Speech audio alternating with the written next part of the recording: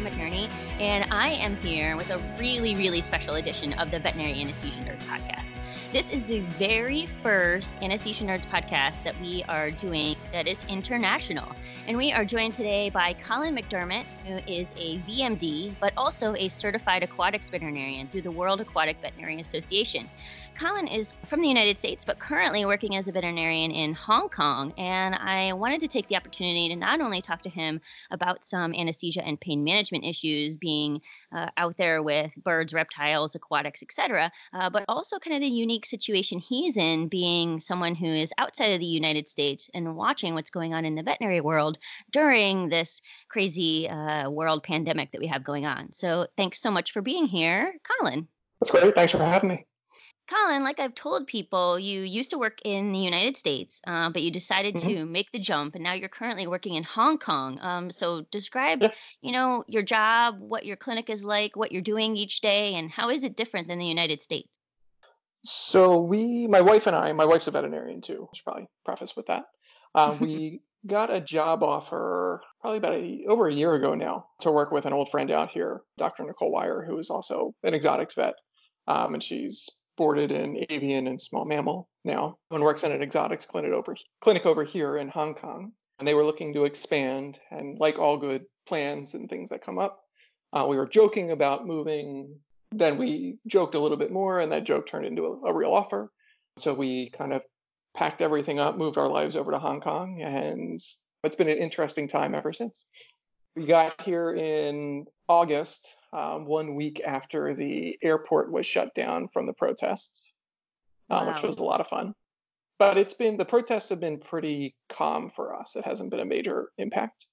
And on the news, I'm sure you've seen a lot of it with the rioting and things on fire in the streets and police marching through.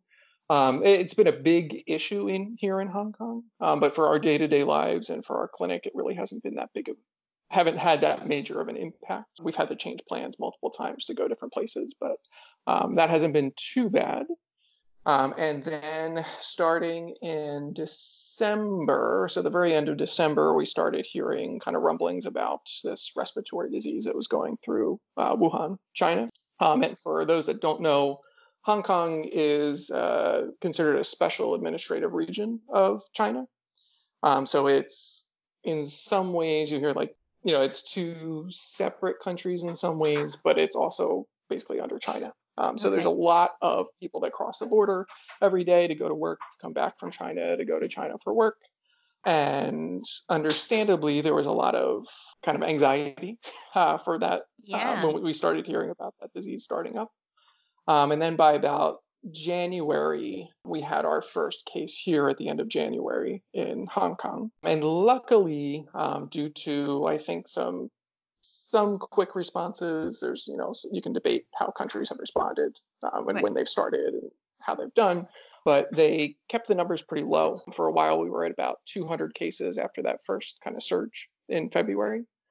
And it's been pretty steady and been pretty stable until this past week or so when things have really started ramping up again, having, 30, 40 cases a day showing up, mostly from people returning from other countries and coming back to Hong Kong. I'm interested to hear, how has it impacted the veterinary clinic? Because here in the United States, we are starting to really be aware of conserving our personal protective equipment. Some of hospitals have sent personal protective equipment to human hospitals. They have stopped doing elective procedures. They do curbside check-ins and telemedicine to not allow owners into the clinic, just to reduce the spread of, person contact. How has it changed the way you guys are practicing medicine? All in all, not too much, surprisingly. So I can preface that by saying we're in a bit of a special kind of clinic arrangement. The best way I can kind of describe our clinic is we're almost like an internal medicine service for exotics patients. So we have probably about 6 to 8 patients a day that are usually more second opinions or really more involved cases. We have changed a little bit what we're doing because we don't have a lot of community spread here. We are still seeing cases at a pretty good clip. We haven't had too many cancellations or any changes because of the virus, but we do have a lot of the hand sanitizer out in the waiting room. We have asking people to wear masks. The majority of people here are actually wearing masks of some sort, whether they be surgical masks or cloth masks. Even just in general, the public on the street. And I think that's a major, huge difference with Hong Kong compared to other countries for sure. That stems from the SARS outbreak that happened in the early 2000s. Even before the outbreak with the coronavirus, there were a good portion of the population that just wears masks on a daily basis anymore. So I think the one thing that has been a game changer here, in addition to some of the things that the government has put in to kind of change how people are moving and, with the borders, is that the actual kind of community of Hong Kong has lived through a respiratory outbreak and is very sensitive to it. And we're very proactive on a community level to try and, social distance or have masks that were reducing the spread. There's a lot of debate about what the masks are actually doing for the general public, especially when you're talking about a shortage of masks. I don't necessarily advocate for that for everybody. But I will say, since we've started wearing masks more in the past, probably a week or two since we've had more of an outbreak recently, and you get shunned if you don't wear a mask here, I have realized just how much I'm touching my face with a mask on at all times. In surgery, you're sterile, you're not touching your face. But I think one interesting thing that I've thought about is, with all these people that are asymptomatic spreaders, is it possible that having a mask on may be at least reducing some level of that virus getting around, or just reducing the amount that you're touching your face and potentially exposing yourself more? Yeah, that's a good point. So I know that cloth masks have kind of taken off a little bit at some veterinary practices. And while it's debatable for the actual protection, I think it is something to consider in terms of just being mindful and protecting yourself a little bit from touching your face. Yeah, definitely. As far as in your clinic, have you guys noticed any shortages in supplies or shortages in specifically drugs, anesthesia or pain management drugs that have come with this? Not for us, no. And again, we're kind of a specialty case, like a special case with our clinic. Being exotics, we're using a lot smaller doses on things, so things last a lot longer for us. With the heads up that we've had being, a little bit earlier in the time scale of things, I think we definitely stocked up on some things, some PPE and things for the clinic to a reasonable extent so that we're at least secure in where we are. I know that other clinics, general GP clinics, have had some issues in terms of supplying PPE, deciding whether, masks are mandatory for staff members. And this all gets into kind of the planning in terms of what your response is to the coronavirus. Yeah, I think that's it hasn't affected us too much, but I'll be very interested to see what happens in the next couple of weeks. So, do you have any advice for us United States veterinary clinic members and just, how we can brace ourselves to get through this the next couple of weeks, et cetera? I think some of the important things to remember are, and this is part of what I wrote in that article, is to take some time and actually breathe a little bit. I found myself even last week, even though my situation here isn't bad in the grand scheme of things, especially with what I talked to a lot of my friends going through in the US, was very daunting to listen to everybody, to know like my mom is in New Jersey, my brother's in Delaware, my little brother's in North Carolina, and they're all experiencing kind of the effects of not being able to find things in the grocery store, or not finding, the toilet paper, which is kind of crazy. But, my little brother was having trouble finding fresh food in his supermarket. He's got 2 kids. It's something that, even though it's not too bad for us right now here where we are, just to know that it's bad for everyone else and the people that I care about and know about, they kind of laid the anxiety on a little bit. So I found myself checking the news constantly, jumping on social media, and kind of fell down that hole for a couple of days. So taking that step back, breathing, just kind of, even if you can call it meditation, you can go into those kinds of modes where you're just distancing yourself a little bit, even taking a few minutes to stop and realize, what am I actually doing with all of this? Mm-hmm. And then the next step is to really recognize where you are. This is certainly a daunting problem. It's a massive problem that's going to have very long lasting effects, most likely, both for just countries, politics, and economics, but also on our profession. So trying to anticipate and trying to understand what those challenges are going to be, what we have to recognize and accept about what's happening, but not letting yourself get too bogged down with it. Don't get yourself so caught up that you're putting yourself into panic attacks, but just know what the problems are and be ready to face them. And then really taking that and trying to figure out with what is uncertain in our situation, trying to clarify what you can in the situation. There's a lot of things that we don't have control over at this point, but there are things that we do. You can decide to eat healthy. You can decide how your schedule is going to be, whether you're at work or you're at home, deciding to put some structure to your day, to really take control of the things that you can take control of with so much uncertainty outside of you, outside of your situation, that can really kind of ground you a little bit. And then those uncertain problems become more, they're easier to tackle and you can take care of them a little bit easier. With that, establishing a routine is really key. You don't want to be sitting there and, you don't have to decide minute by minute. I kind of hate that kind of scheduling. I've always been, against that, but doing what's called like block scheduling or determining, today I'm going to watch 30 minutes of Netflix or I'll be on social media for 15 minutes, whatever it's going to be. Set yourself that timer and then walk away from it when you're done. Don't get caught up in this hole, where you're going to be stuck looking up things for 2 hours. All of a sudden 2-3 hours have passed and you've lost most of your day. Yeah. And well, most of your day to anxiety. That Tiger King is really addicting. Oh, yeah. I mean, it's hard to walk away from that. It's probably something I should watch with the exotic stuff. I've heard a lot of. You know what? It's probably something you should not watch as Yeah, an that's exotics probably person. And then, two other kind of big things are, in that routine and in that kind of clarifying and controlling your situation, take the time to recharge.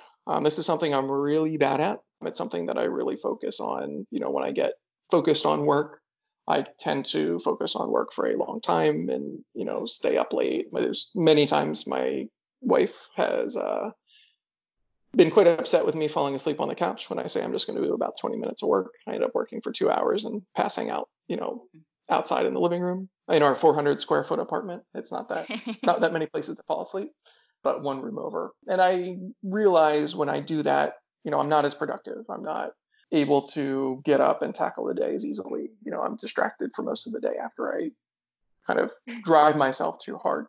So it could be something as simple as, reading for 10, 15 minutes before going to sleep, whatever you need to do to recharge, step away from work, take that time either to walk outside or control that part of your life.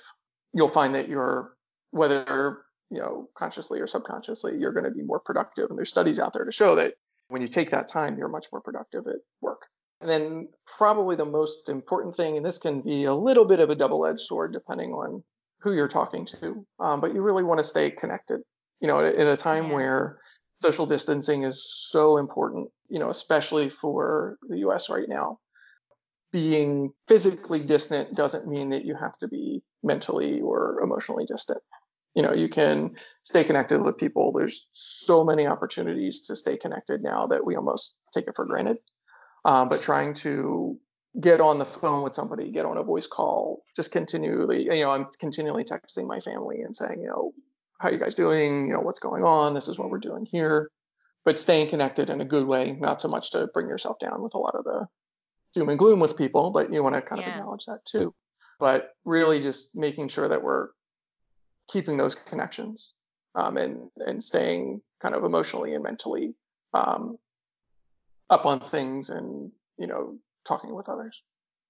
It's so important, and I like what you said that just because we're after being physically distant doesn't mean we have to be emotionally distant. And as I am definitely an extrovert. That's my personality. It's been really hard on me to not have Yeah. like big group dinners or not have the veterinary conferences I really enjoy going to. So I do understand it's for the greater good, and I'm doing it, but it is definitely it takes a toll on you mentally.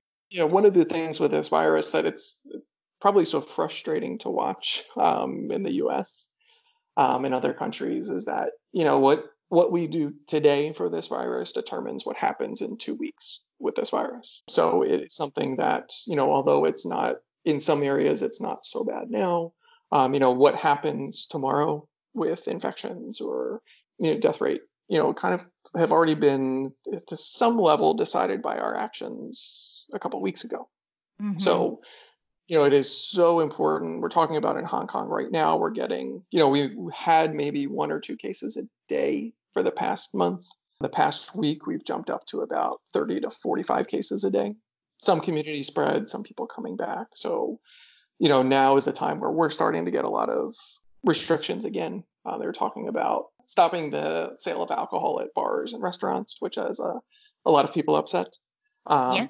But it is something that, is that what needs to happen? Does there need to be some sort of enforced social distancing? And I go back and forth on that part. But I think if you are looking at it in terms of what do we need to do now to make sure in 2 weeks we're not in a really dire situation, I think there's something to be said for it. I agree with everything you're saying. I appreciate your perspective on that. And since this is the Veterinary Anesthesia Nerds podcast, Of course. I do want to spend our last couple of minutes talking about anesthesia and pain management. And because you are exotics doctor and that's kind of your jam, I was going to throw a case at you because we try to do case studies here and like give you a case and how you would handle it. So the case I'm going to give you is, let's say you have a leopard gecko come in. I'm just Mhm. using a leopard gecko because I feel like I'm not involved in a lot of exotics, but I do feel like a leopard gecko is a pretty popular pet amongst a lot of Yes. people, especially here in the United States. So let's say you have a leopard gecko come into you, it's experienced some kind of trauma, and now it needs to have its leg amputated.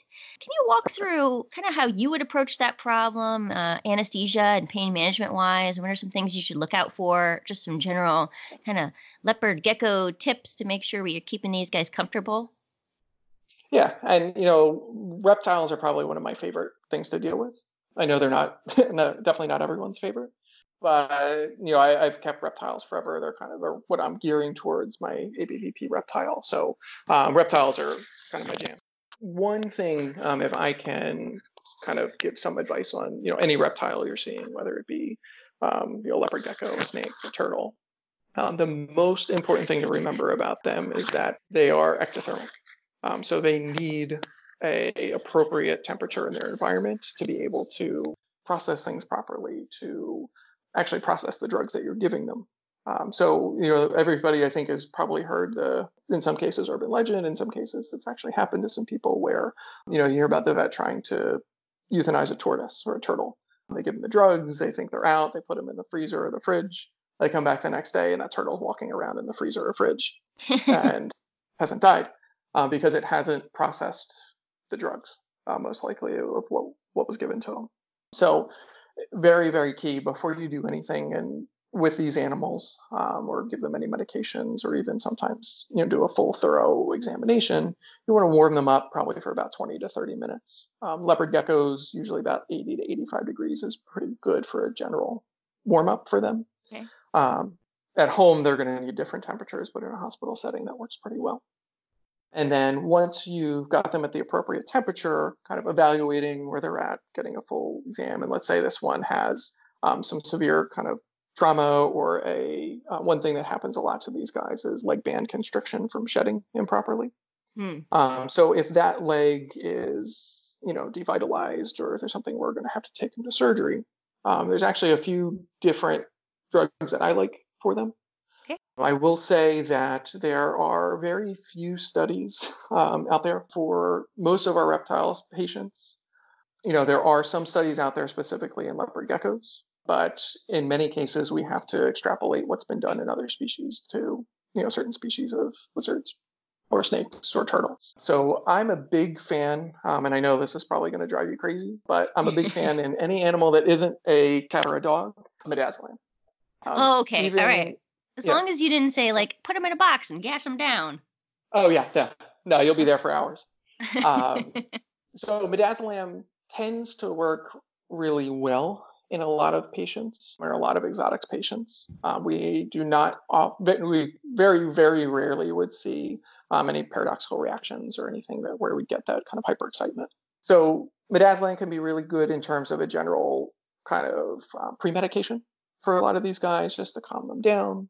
One thing to remember about leopard geckos is if you're trying to get anything like a blood sample or evaluating them for pre-anesthetic blood work, getting blood from the tail is usually a great way to go, but they can lose their tails very quickly. So even for a general blood draw, I like to give them a little sedation, either with midazolam or alfaxolone. Okay. Alfaxolone has been a really great drug for a lot of our exotics as well, especially the reptiles. For these little guys, if you can't get IV access right away, you can give it IM, you can give it sub-Q, we're finding. It's working pretty well. For pain control in these guys, it is a bit questionable what actually works in terms of nociception versus analgesia or, exactly what they're processing it to. But I tend to see a good response with the opioid drugs, especially things like morphine or hydromorphone in these guys. Okay. I like a lot. Giving that and then waiting about 2 hours, giving a dose usually about 0.5 mg per kg to 1 mg per kg, and letting them sit in that warm environment for 1 to 2 hours to let it really process.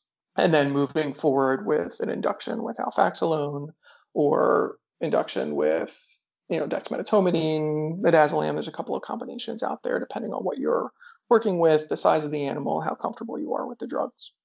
Okay. Now, when you say induction, are you placing IV catheters in these patients, or are these kind of not IM induction? So much in these guys. Okay. These guys can be an IM induction. They can be kind of a straight needle induction with the alfaxolone IV, okay, depending on what you're comfortable with, how big the animal is. So for things like iguanas, we can place catheters in the tail during surgery, even bearded dragons, using a butterfly into the tail vein and securing it with tape for the procedure, giving them IV fluids, maintaining them that way. Generally, I will find when you're doing either an IM induction dose or you're doing a heavy sedative dose, either the midazolam or alfaxolone, you generally can get these guys to a point where you can actually intubate them. Okay. When you have them quiet enough and you have them ready for surgery, intubation in them is really straightforward. They don't have an epiglottis, so they just have the glottis that opens up at the base of their tongue. I like a 18 or 16 gauge catheter, IV catheter. Remove the stylet and take the end of either a 2.0 or a 2.5 endotracheal tube. Pop the plastic connector piece off, put it onto the IV catheter, tape it in place. And then you have a really good way to secure their airway and actually breathe for them during the procedure. Okay. That's a great way to keep them under with ISO or SIVO for forever, however long your procedure is going to be. So for things like a limb amputation in them, it's not too long. But if you're doing something like an ovariectomy or a coelomic exploratory surgery, you might want to intubate them, secure them, make sure you have the time to do what you need to do.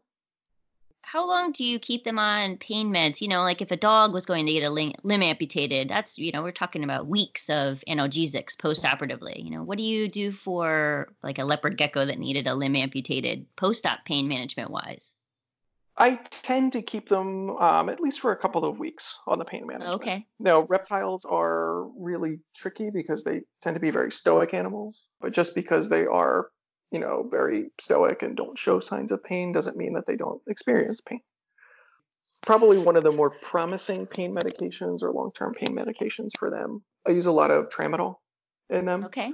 Even as a sole agent. From some of the studies that we have, it seems to show the most promise in terms of testing, thermal response to them or limb withdrawal. And those kinds of tests, which aren't perfect, but at least it's some type of information to let us know how they're doing.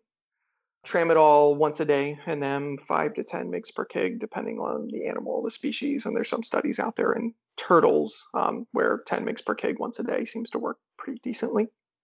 If they're in the hospital for the first couple of days after the procedure, doing injections of hydromorphone daily is sometimes a better bet. It's a little bit, sometimes can have a little bit of a sedative effect, so they're not running around and banging into things and opening up their incisions. Those are probably the two main things I rely on. Things like NSAIDs are a bit questionable in their efficacy. I certainly will keep them on it for short periods. Of course, if they're nice and hydrated, if their temperatures are right, those kinds of things. Reptiles are very prone to chronic dehydration with how they're kept. So we want to make sure that they're adequately hydrated, either by repeating sub-Q fluids or ensuring proper temperatures and oral fluids after the procedures as well. So there are options out there, for reptiles, right? Yep. Sounds like you can even get kind of multimodal with stuff. Do you use local blocks ever on these guys? Yes, that is huge in them. We, again, don't have a lot of studies on it. Again, kind of a difficult thing to truly prove in them. But I do find that local blocks, lidocaine, bupivacaine, at similar doses to what you're using in mammals, work really nicely. There actually are also studies out there, and one that's not a leopard gecko, but for things like red-eared sliders or turtles, where you're going in and doing one of the best kind of emergency type things for them is when they have their phallus hanging out and it needs to be amputated or too traumatized. You can actually give them a intrathecal, essentially not quite an epidural, but you can do local anesthesia into that area, so along the top of the tail into the extradural space, and actually induce regional anesthesia to the point where the front of the animal will be fully awake and fine, just like cats with epidurals for block cats. But everything kind of relaxes. You can actually go in and remove that tissue pretty quickly without having to put the animal under full anesthesia. Of course, we want to give pain medications and things before and after. But it is a great way to immobilize that area to do shorter procedures like that. And I do it in a lot of my spays for turtles as well. Wow, we've got a lot of information here, Colin, and thank you so much for being my first international guest on the podcast. We hope to hear more from you because, again, as everybody knows, I have very little experience when it comes to anesthesia of exotics, but I'm very fascinated by it. So hopefully we can have you back on the podcast again and we could talk more about some like turtles or iguanas or actually just watched a documentary on pangolins, which are fascinating, by the way. So, maybe we could like do a deep dive into pangolin medicine someday. No problem. This was awesome. All right. Hopefully Thanks so much, Colin. Thanks. Thanks so much to Colin for joining us all the way from Hong Kong. If you guys enjoyed listening to Colin and you want to hear more from him, he is writing a pretty amazing article for the Dr. Andy Roark website, and I will link to that in the show notes. Also, if you are enjoying this podcast and you want to help make the podcast continue and keep going, and we can bring you some pretty amazing content and some guests, please consider going on to Patreon and looking up Veterinary Anesthesia Nerds and help keep us going. We hope you all are staying safe and washing your hands.